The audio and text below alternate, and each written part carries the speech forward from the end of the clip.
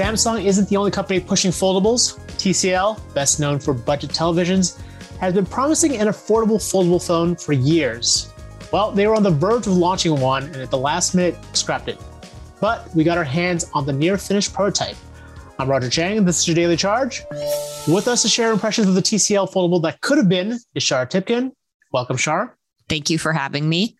So TCL has teased prototype foldable phones for more than 2 years. It seems like a lot longer because it felt like every event there was like this new thing, oftentimes made out of like cardboard or 3D printed. They didn't actually work, but they were this close to actually selling a real phone. We've joked about this for a while. What the heck happened? Yeah. So they were basically done with this thing. They just had to finish the software and, make sure the hinge was perfect and kind of, tweak a few other things. But what they decided was because of some commercial decisions, it didn't make sense for them to launch a foldable right now. So a big one is component costs are really high. They couldn't reach the sort of pricing that they wanted. They originally wanted, the Samsung Z Flip 3 is $1,000. They wanted something significantly less than that, but the cheapest they could get with this device, which they called the Chicago project, was only $800. And so if you're going to spend if you have $800 to spend on a phone, you might as well spend $1,000 on, a generation, the third generation device that's waterproof and has all these like bells and whistles versus this first product from a brand that no one knows. And that was the other issue. One of the other issues, TCL isn't very well known. Yeah. It's, if you know TCL, you probably know it from televisions that are surprisingly cheap. And I don't think for consumers, they necessarily are going to take a chance on a completely new category like foldables from a brand that they probably didn't even know made phones. So I can see why there'd be a lot of hesitation there. Yeah. And then like another thing was because they don't have such a strong brand, they really have to rely on carriers to help push their devices. And carriers right now are like, we don't really care about foldables. We care about 5G because we need to make back the billions that we've spent to build out our networks. And we already have, 2 foldables from Samsung to sell. So, we're not really that interested in this device. Yeah. And I always got the impression that the carriers were like kind of obligated because of Samsung's heft and influence that like they kind of had to sell these things as opposed to like, we're super excited to carry these foldables that probably no one's going to buy. But like you said, 5G is the priority there. So you've actually had a chance to play with this phone. You've had it for a couple of days. What are your impressions of this thing? And what does it look like too? It's just to describe how it folds and kind of how it feels in the hand. If you've seen what the Z Flip 3 looks like, that is what Chicago looks like, the TCL phone. It's the same sort of like high-tech flip phone that Samsung's flip phones and the Motorola Razr look like. So it's a little bit wider, a little bit thicker, a little bit heavier than the Z Flip 3, but the screen inside is about the same size.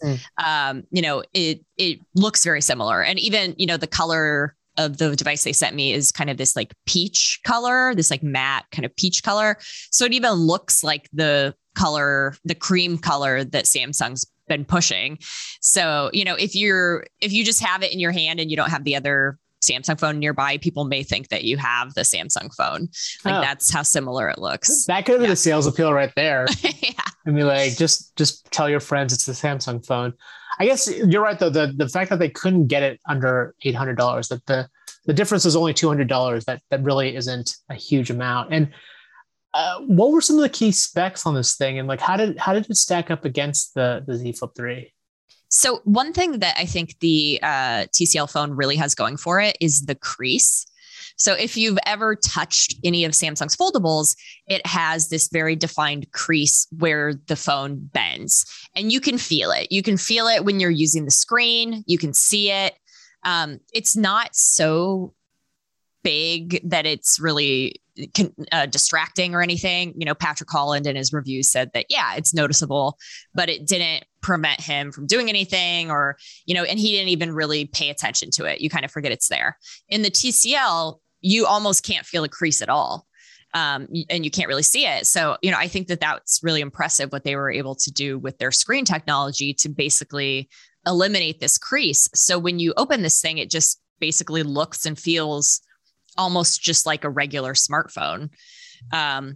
They have huge megapixel cameras. The software is not done, so you can't really evaluate what the pictures look like compared to the Samsung ones. But they have some like good things in it, but then there's also kind of some drawbacks. So it's not water resistant. That's a huge thing in the Z Flip 3 this year. I talked to their head of marketing and he said that it's not as durable as Samsung's phone, or probably not as durable. That's a huge drawback.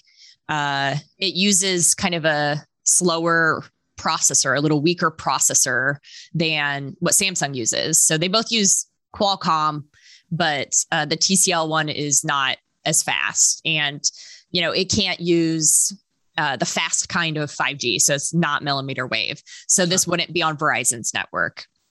So there's just things like that kind of make it kind of make the Samsung phone even more attractive when you compare it to this one.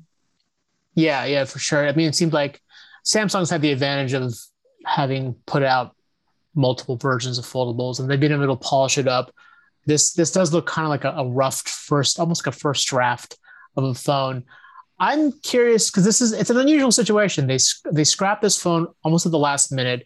That part is less than usual, but then they went out and actually sent it to you and a couple of other journalists as well. I'm just curious, like, how did that come about where they decided to send you a phone that they were never going to sell?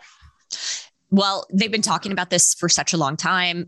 Every time we've talked to them over the past at least year, they've been like, yep, we're going to sell foldable in 2021. We're going to sell foldable in 2021.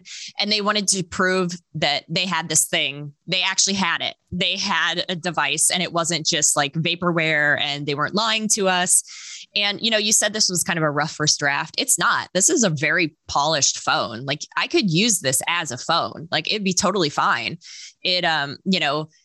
The kind of the things that aren't quite done haven't been all that noticeable. Like, they said maybe the hinge would squeak a little bit or something. I haven't noticed that at all. So, they just really wanted to show that this is what we were planning to do. We had it done. It's not because we can't do this. It's because we decided we shouldn't do this right now. So, they're really trying to kind of make that distinction. It felt a bit like almost a response, like they overheard all of our jokes over the years, like all of the tech journalists who've gotten these briefings about prototype foldables and like, when is this actually happening? It feels like they've heard that. And this is almost like a direct response to those jokes. No, it's real. See, look. I mean, this literally is a direct response to that. I mean, they say when I talked to their head of marketing, it was like, yeah, we keep telling you, and, it is real. I promise it. He said that he uses it as his phone right now. And, it's real. They wanted us to know it's real. And the version that you have, is it like a working I know you said some of the software is not quite done yet, but like, does it turn on? Can you actually use it? And can you pop a SIM card in there and actually use it as a phone? Or, I haven't tried to pop a SIM card in there, but yeah, it's a fully working phone. Like wow. You can take photos with it. You can, access Google Maps and all of the like apps you want to access. And yeah, I mean, if they hadn't told me that some of the software wasn't done or, some of the things weren't quite ready, I don't know, honestly, if I would have even really noticed or wow. Just, it wasn't, it's there, there's like a couple little buggy things like, maybe not being able to, like on the front display, not being able to like access one of the, like if you touch one of the icons, it should be able to do something that doesn't work or whatever. But it's just like really little things. Like otherwise, This thing is basically ready. Wow.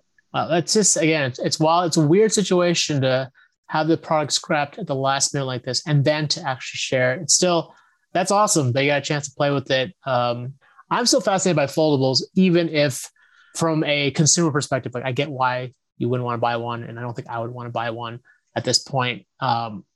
So what's next for TCL when it comes to foldables? Is this it? Or are they working on something else? Are they trying to get prices even lower? What's in store for TCL and the prospect of another foldable phone? this definitely isn't it. Now kind of the finish line, I guess, is pushed out by a year to 18 months, barring another pandemic or, crazy things happening, or I guess, this one going on forever. They're not going to sell this device. This device is dead. They're scrapping it. They've already started on the next version. I think that they're going to try to make it thinner and water resistance and respond to some of the kind of the shortcomings that it had versus the Samsung phone. So assuming component prices kind of go back to normal and, consumers maybe are a little more ready for this, and maybe carriers are like, okay, everybody has 5G. Now what? They're thinking like a year to 18 months is kind of when that could be. The device that they'll sell will probably still be a clamshell kind of high-tech flip phone. They see this as the easiest extension from what we have now, because, when you open this phone, it's just like a regular smartphone. It basically looks the same. So it's kind of familiar and easy for people to adjust to versus having like a 10-inch tablet that folds into thirds. And you're like, what do I do with this? So that's still what they're targeting with their first one. And obviously they want to get it to a lot lower pricing. They want to have it at a price where people just, regular people can buy this thing, not, just people who, want the latest, greatest tech and have tons of money sitting around to spend on phones. Right.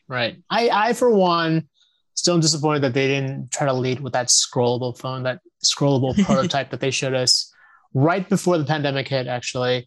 I thought that was one of the more promising, because it actually, like, one, it was different from every other foldable. And it I don't know, it seemed to make more sense to me. Like, it, rather than fold, it just sort of like expanded. Anyway, that's probably several years out, but yeah, that tech's not quite ready yet. That one's still, yeah. They're it's not like they're giving up on any of these. They're just working on all of the screen tech, and this kind of clamshell is, I think, going to be the easiest to start with. Right. And just generally, we've talked about the broader lackluster enthusiasm for foldables. Do you think there is a future for this category, or is this going to end up being the one-off gimmick like 3D TVs? Oh yeah. I mean, as soon as Apple releases one of these, everyone will have them. So, right. Analysts that I've talked to think that that's probably late 2023. So not that far out, but that one will probably not be cheap. So everyone who suddenly wants one of these would maybe opt for the TCL version instead. Right. I think that, like, having used these a little bit, it really is nice being able to just kind of fold your phone and put it in your purse or your pocket or whatever. Or for the ones that kind of expand from a phone into a tablet, like all of a sudden you have this really nice e-reader when you're sitting on the subway, the slightly bigger screen to do things with.